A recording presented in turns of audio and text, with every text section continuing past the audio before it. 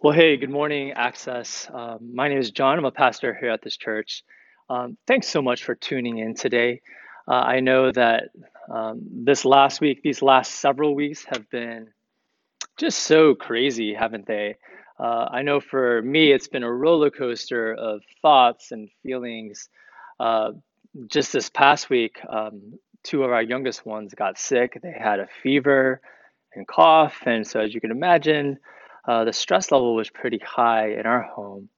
But thankfully, they're doing a lot better as the days have gone by, and they're happy. But yeah, as I think about how each of us is relating to this pandemic, I'm just very present to the fact that this thing has really taken over our lives, so to speak, and it's starting to hit many of us in very personal ways. So I know that some of y'all are with jobs, wondering about what the future of your job is. Your company is doing furloughs, and you're not sure what's going to happen. You have friends that have actually lost work.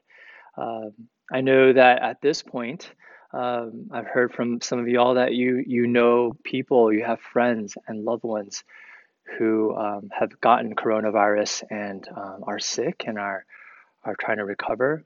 Um, Thank God at this point, I haven't heard of anyone in our immediate community that has it. But the reality is that this thing is really affecting us in very personal ways, and so I'm very present to that, and that's why I'm so glad that you're with us today, that um, we could share this time together. Um, I do want to mention that, yeah, I'm wearing AirPods. It's not because I'm listening to music while I'm giving this message. It's how I'm recording the audio. So if you were wondering about that, let me put those questions to rest. But I thought today, before we begin today's message, I would love for us to pray again together. Last time, I invited us to pray the Lord's Prayer. Today, I want us to pray through Psalm 23. Pastor Ted led our lead team in a reflection on this psalm, and I just found it to be so comforting. And so, what I'd like us to do is take Psalm 23, this beloved, powerful, comforting psalm, and turn it into a prayer that we can pray together. All right, so let's um, let's pray the words of Psalm 23 together. Lord, you are our shepherd, and we lack nothing. You make us lie down in green pastures. You lead us beside quiet waters. You restore our soul. You guide us in paths of righteousness for your name's sake. And even though we walk through the valley of the shadow of death, we will fear no evil. For you are with us. Your rod and your staff, they comfort us. You prepare a table before us in the presence of our enemies. You anoint our heads with oil, our cups overflow. Surely goodness and love will follow us all the days of our lives, and we will dwell in the house of the Lord forever. Lord, I invite you into this space and time as we hear from your word, um, as we gather to just pay attention to what your spirit is saying to us, Lord, during these uncertain times. God, give us strength, give us hope, and bless us that we might be a blessing to others. For our neighbor's good and for your glory, God, we pray. In the name of Jesus, amen. All right, well, you may have noticed that I'm wearing a t-shirt. I don't normally wear t-shirts when I give messages on Sunday, but there's nothing normal about this whole time period. It's actually not Sunday today. It's Friday. I'm recording this ahead of time. But I figured, hey, why not try different things? But really the reason I want to wear this shirt is because of the word that is on it, the word hope. I want to talk about hope today for a couple reasons.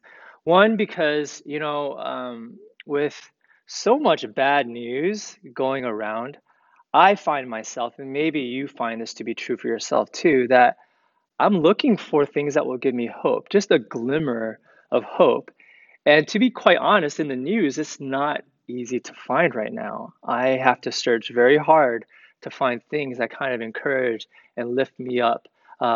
With the exception of the potato lady, if you don't know about that, later on, go look it up. A woman turned herself into a potato during a team meeting, and it got tweeted everywhere. It was hilarious. So that gave me some hope, or laughter at least. But by and large, I find that hope is in short supply right now. But the other reason I want to talk about hope is because next week is Easter Sunday, which makes this Sunday Palm Sunday, right? Palm Sunday marks for the church the 7 days that lead up to Easter. And Easter is, you know, it is the most important day for us as Christians. Because on Easter, we remember, we celebrate, and we declare that Christ could not be held in the grave, that Christ has risen from the dead, and in his resurrection, he has conquered sin and death. And right now, as we live in this pandemic, as we see the effects of the curse of sin and death, we need to really press into the resurrection, Easter. And so I know my sense of time has gotten all like melded into one. And so I think it's really important that we prepare ourselves well for Easter. And in its own way, Palm Sunday helps us to prepare. Palm Sunday is in its own way a day of hope, right? Palm Sunday commemorates the day when Jesus rode into Jerusalem on a donkey. And Palm Sunday is a day in which we begin to become aware of the things that we long for, our expectations, our hopes. So that's what I want to talk about today is hope. I think we need it, and I want to really encourage us to be people of hope. So let's read one of the classic Palm Sunday passages. This passage is actually found in all four Gospels, but we're going to read from the Gospel of John. All right, so this is from John chapter 12, verse 12. Follow along with me. The next day, the great crowd that had come for the festival heard that Jesus was on his way to Jerusalem. They took palm branches and went out to meet him, shouting, "Hosanna! Blessed is he who comes in the name of the Lord. Blessed is the King of Israel." Jesus found a young donkey and sat on it, as it is written, "Do not be afraid, daughter Zion. See, your king is coming, seated on a donkey's colt." Can you hear the sense of hope that is in these people's shouts and their cries? Hosanna! Hosanna! Yeah, Hosanna! What does Hosanna mean? So maybe you're like, yeah, that sounds nice, but what does it actually mean? So Hosanna is an interesting word, actually. It's the English translation of a Greek word, Hosanna, which is the translation of a Hebrew word, Hashiina. Right? So it kind of sounds like Hosanna. And so the Greek just took the Hebrew word and translated Hosanna, and then English took it and translated Hosanna. And so originally, Hosanna meant, "Oh, save." It was like a plea for help. Save me, save us, please. It was a desperate cry for help in a time of the need. Like if you were falling off a cliff, Hosanna, save us. If you're facing a pandemic, Hosanna, save us, please, save us now. But over time, Hosanna shifted meaning.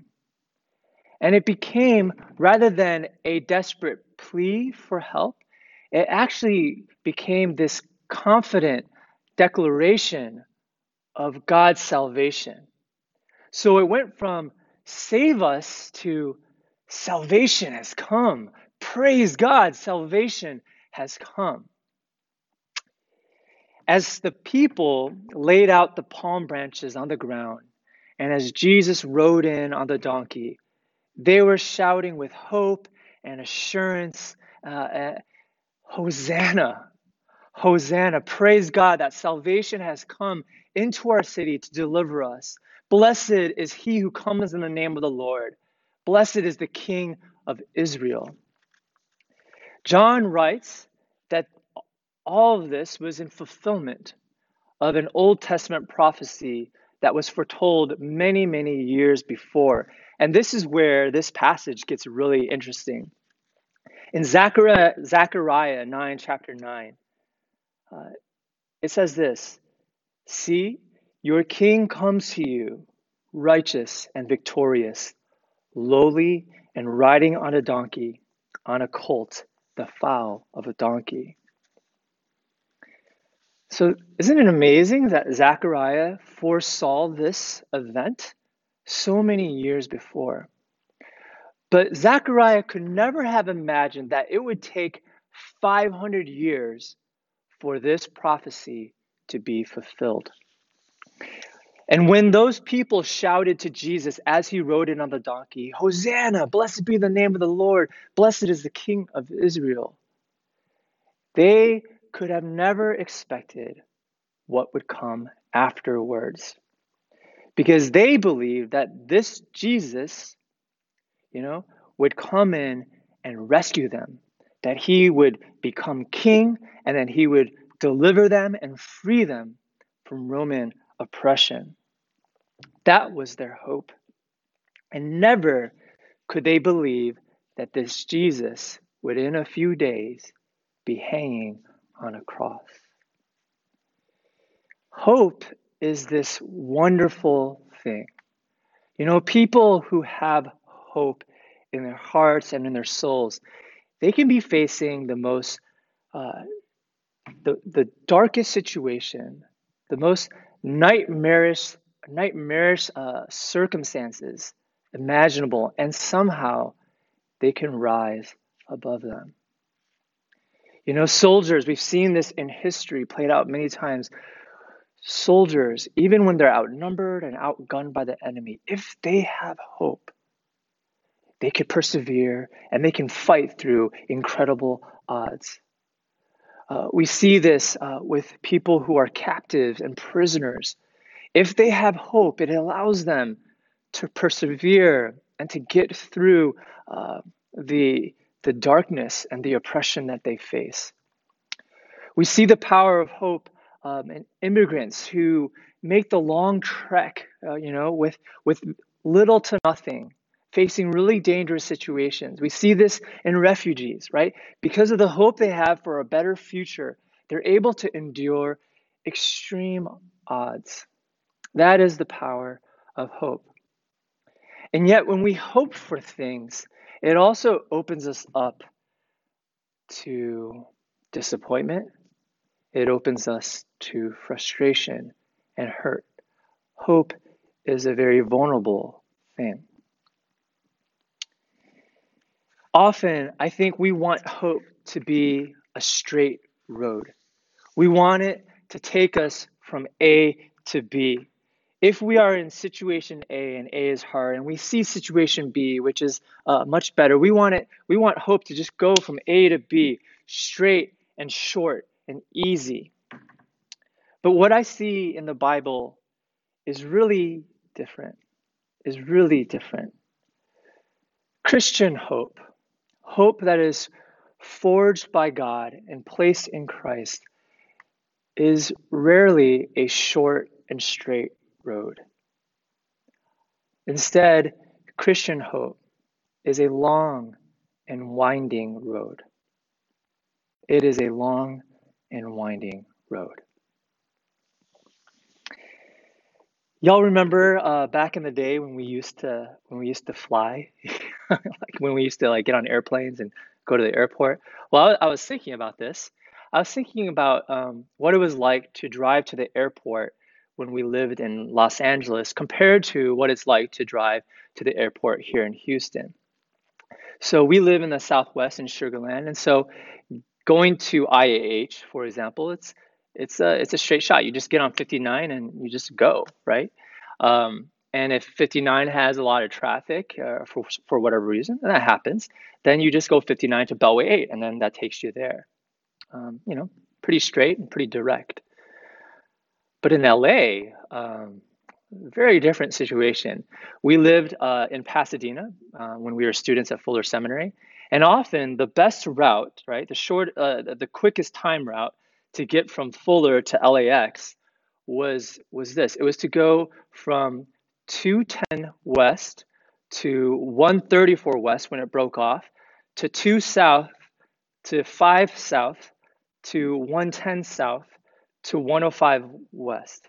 All right, you can actually Google this. I verified it just the other day, and that was the route you had to take. No less than like 6 different freeways to get to the airport. I find that hope is a lot more like driving to LAX than it is to IAH. Hope is a long and winding road. That crowd shouting, Hosanna, they expected Jesus to just march into Jerusalem and become king, to claim his rightful place on the throne. And yes, Jesus would be king. He knew this. In fact, Jesus knew he would be crowned King of Kings. But Jesus also knew better. He knew that getting there meant taking the winding road to Golgotha. He knew that becoming king meant bearing his cross on his shoulders as he walked the path to his own crucifixion. He knew that getting there meant enduring shame, humiliation, and mockery. He knew that getting there meant bearing on his own shoulders the weight of humankind's sin so that we could be forgiven, so that we could have life, so that we could be saved. Jesus knew that his path was not a short and straight one. It was a long and winding road fraught with difficulty, suffering, and hardship. And this was a road that didn't fit the people's expectations. That didn't fit their plan. Jesus wasn't supposed to be crucified. The one that they were shouting Hosanna to wasn't supposed to be, dying on a cross.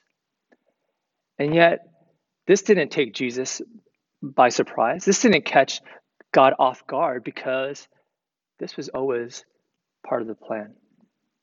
This was part of the plan. This is part of the journey of hope. Because hope isn't a short and straight road. It's a long and winding one. As Christians, our future hope rests in Jesus Christ, the one who came to this world out of love, died on the cross, and then rose again. And because of the hope that we have in him, we believe that one day Jesus will return and he will make all things new. We believe that one day Jesus will wipe every tear away from our eyes and that he will bring healing, restoration to the entire cosmos, to the entire world. And no longer will there be pandemics and war and poverty and suffering. But that the prayer, this prayer where we pray, thy kingdom come, thy will be done, that it will be fulfilled. That is our hope. And we believe that God will establish his good and beautiful and just kingdom on this earth as it is in heaven. That's our hope, friends. That's our hope. But let me remind myself that hope is a long and winding road. And in the meantime, you and I, our brothers and sisters, our neighbors, our global neighbors, we face crazy stuff. We are staying at home. We are sheltering in place. We are learning to live with a new normal. We are social distancing and learning how to cope with the isolation and the loneliness. We are trying to make ends meet, not knowing whether our furloughs will turn into unemployment or where our paycheck will come.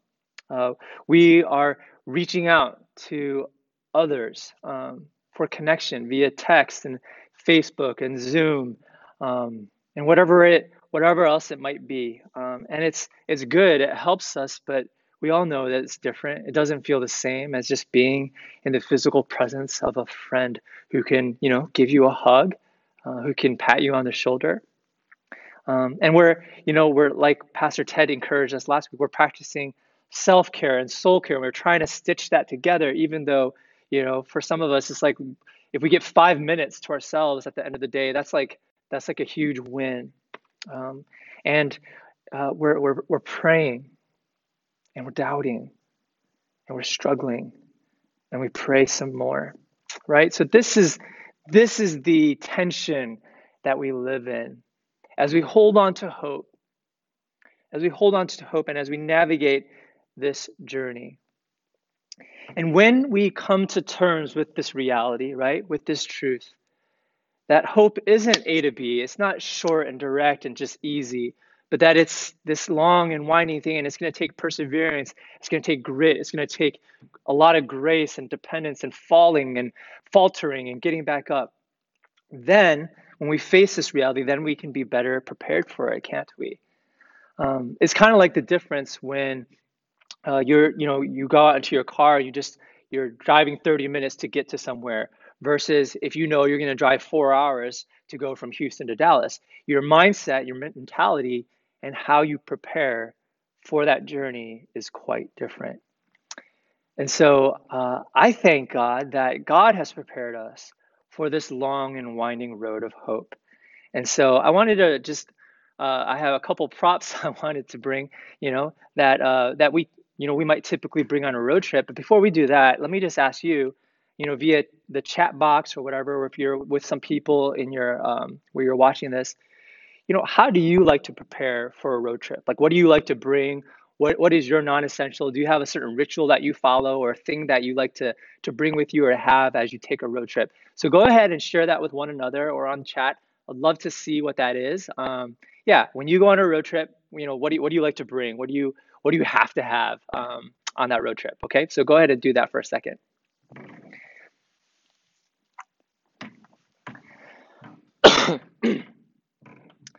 All right, so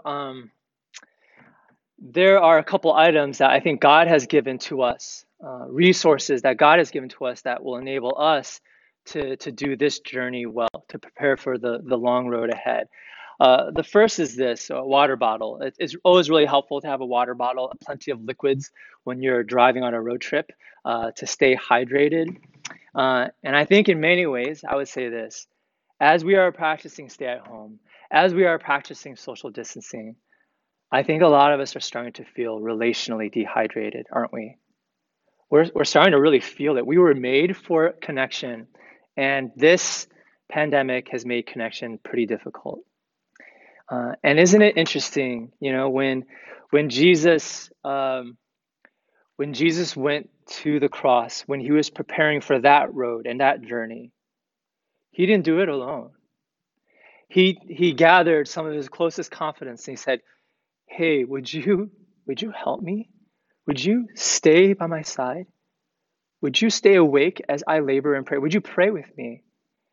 And if Jesus, the Son of God, needed some close friends to be with him in his moment of need, let's take our cue from that. We weren't made to journey through this situation alone. And I know some of us, have easy access to connections with others. For others, that's harder. Maybe we're living by ourselves. Maybe we don't have people like that we can just immediately text and ask for prayer, and so that will take intention. And the thing is, I see how it can lead to this like vicious cycle where like we need the water of relationships, but then we're feeling weak, and so we don't feel like reaching out, we don't feel like connecting. But that's what we need to do. We need to get that water.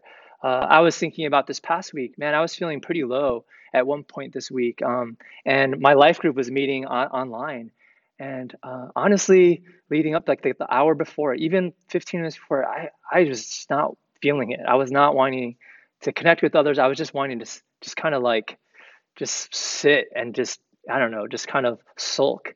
But I was helping to lead it, so I had to show up. And gosh, I'm so glad I did, because that hour that we spent together sharing, about the potato woman and praying for each other and just talking really filled my cup. It really gave me the nourishment that I needed in that moment. And so I really want to invite us to make every effort, build it into your day where you're deliberately, intentionally reaching out to someone. And we've already said it a couple times these last couple Sundays. Um, as a church, let's really make an effort. Can we even do this on a daily basis? Make an effort on a daily basis to reach out to someone. To say, hey, how can I pray for you? Or I was thinking about you. Just want to let you know I'm praying for you, and I care about you. Even something as simple as that kind of human connection, even if it's digital or virtual, whatever it might be. Um, so yeah, let's remember our water, the water of human connection. The second resource I think that God has given to us that we often need to take on road trips, right? Is this bag here, right? It's helpful to have a bag, like to discard items that you don't need anymore, trash or whatever. If you're feeling queasy or something like that, sometimes it's helpful to have a bag, maybe not a recyclable bag, but like a plastic bag would be good. But here's the spiritual correlation to this. Um, God has given us the resource of lament. And lament is the opposite of sugarcoating things. Lament is the opposite of just pretending everything is just fine and dandy. Lament is taking our junk, taking the stuff that is welling up and letting it out, kind of getting rid of it. Sometimes, so often, we want to take our negative feelings and emotions and just pretend that they're not there. Um, but they're there, and we need to deal with them. And so in the Bible, lament is a way in which God's people, face difficult situations, really hard stuff, and they don't pretend that it's okay. They say, this is really hard. I'm angry. I'm afraid. I'm grieving. Friends, we, as a nation, as a world, we are experiencing unprecedented loss. And we need to give ourselves space to grieve that, right? Maybe it's been hard to do because you're just trying to figure life out day to day. But at some point, we need to grieve. We need to let those emotions out. Um, and so, I'd like to encourage us, to build in a practice uh, of lamenting. You could journal, maybe take one day of the week just to journal and write out kind of in raw form how you're feeling and where you're struggling, and just bring that to God. We don't need to sanitize our feelings before God. God can handle it. God can take it. Some of us are reading the Psalms right now, and that's what the Psalms are about. That it's okay just to sort of emotionally dump our feelings before the Lord. That's okay. God can handle that. God is gracious, and He that is part of our healing. That is part of our journey. N.T. Wright, I like what he says about lament. He says, "It is no part of the Christian vocation then to be able to explain what's happening and why." Right? So in other words, it's not our job, it's not our duty as Christians to try to explain why all this stuff is happening. In fact, he says, it is part of the Christian vocation not to be able to explain and to lament instead. As the Spirit laments within us, so we become, even in our self-isolation, small shrines where the presence and healing love of God can dwell.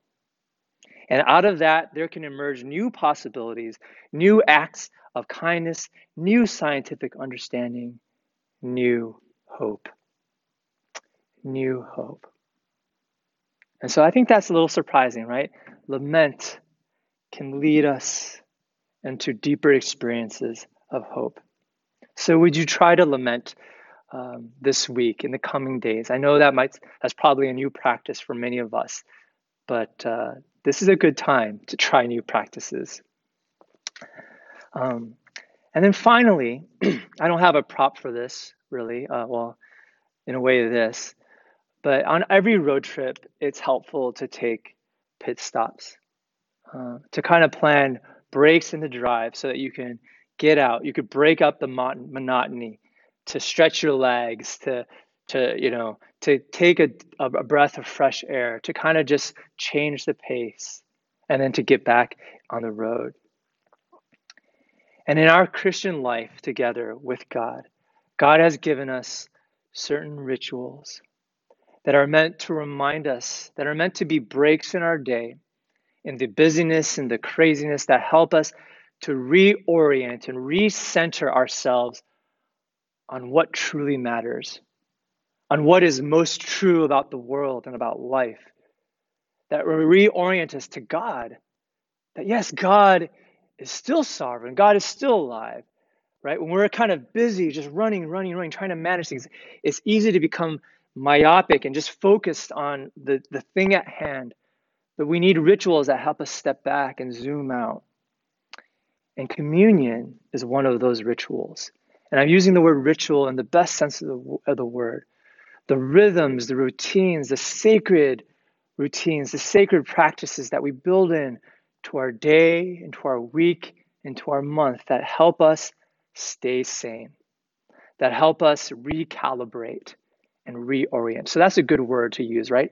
These rituals help us recalibrate around what is true about life, recalibrate around love and peace and hope. So in a moment, we are going to take communion together virtually. So this will be a new experience for us. Friends, in this time, I have to be honest, I feel sad. I feel really sad and down when I think about how long this pandemic might last, and the repercussions, the fallout, the collateral that's going to happen as a result of it, emotionally, economically, spiritually. I feel really sad about that. And in the midst of that sadness, I've become aware that it's okay. As Daniel Tiger likes to say, it's okay to be sad sometimes. But in the midst of that sadness, God comes. God comes and he reminds me that sadness is not the opposite of hope, but that on this long and winding road of hope, there's going to be a lot of different emotions. There's going to be sadness, frustration, fear, and anger, doubt, uncertainty. But what matters is that God walks with us in it. He has taken the path already. He has journeyed that path himself. And now he comes alongside us and he walks with us, filling us with hope. Church, it's my prayer that during this pandemic, our church, that you and me could be bearers of God's hope to the world. Don't you think the world needs more hope? Well, where are they going to find that? I think God intended people to find that hope in you and me as we follow the way of Jesus, as we walk in his footsteps. Let's pray together.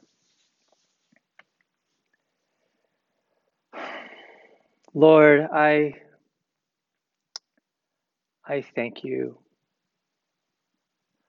for walking the path ahead of us, for being the one who endured so much so that you could go to the cross, that you could die in our place, and that so that you could be buried and you would rise again in order to give us this unshakable hope in the midst of so much chaos and so much hurt and pain and unknown. God, thank you for doing that for us.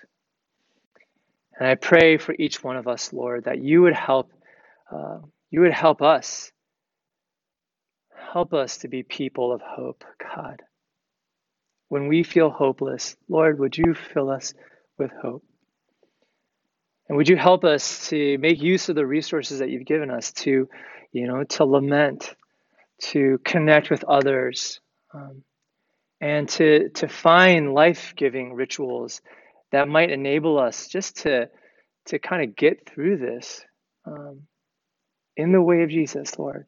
So we ask you for your help. We ask all this in the name of Jesus. Amen. Well, we're going to take communion now together. And I'd like to pause to just give you a minute, if you didn't get a chance yet, to gather some of the elements. And so if you have bread and juice at home, feel free to grab those right now and set them, like on a table in front of you or on the floor or whatever it might be. If you don't have bread and juice, just improvise, be creative. Crackers could work, water, Sprite, whatever you have, right? I think God will be very understanding of our situation. All right, so I'll give you a minute just to kind of go and grab those items, and then we'll take communion together.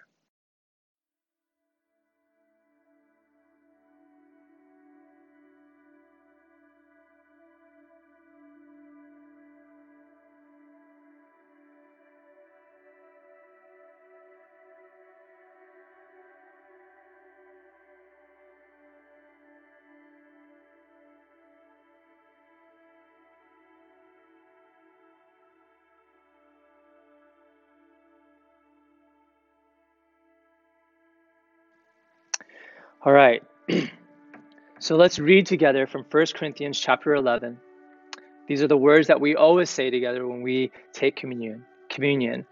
This is one of our sacred rituals, one of the pit stops that helps us recalibrate. So let's say this together. For I received from the Lord what I also passed on to you. The Lord Jesus, on the night he was betrayed, he took bread, and when he had given thanks, he broke it. And he said, "This is my body, which is for you. Do this in remembrance of me." And in the same way, after supper, he took the cup, saying, "This cup is the new covenant in my blood. Do this whenever you drink it in remembrance of me. For whenever you eat this bread and drink this cup, you proclaim the Lord's death until he comes." These simple elements are a tangible, invisible reminder of the hope we have in Jesus. And friends, if you're watching today and you have never consciously trusted in Jesus to be your Savior and your leader, I'd love to invite you to do that today. You don't need to have all the answers. You don't need to understand everything. You simply need to know that you have a need. You have a need because you're a sinner, and that you can't fix this problem on your own. And that you're going to trust in Jesus to be your Savior, to be your guide, and to be your leader. That you're believing that Jesus died on your behalf to reconcile you and forgive you. And that he rose again. And now that you can put your trust in him and follow him. And he will save you. He will live with you. And he will invite you to communion with him. And so if that's where you're at, I'd like to invite you to take communion today as your step of faith. You can simply pray to God, "God, I confess I'm a sinner, and I want to trust in you today. I want to follow you as my Savior and leader." Amen. All right, church, well, let's take the elements together and celebrate communion.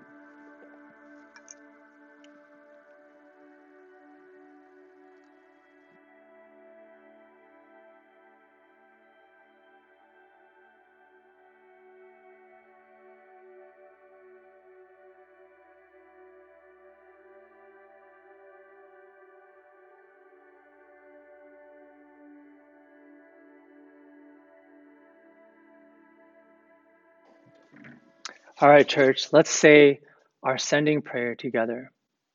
Loving God, through all our years, let the church be a community where we learn about love and practice it, where we envision peace and work to build it, where we meet partners in faith who wish to abandon everything that cheapens our discipleship, where we discover gifts and offer them.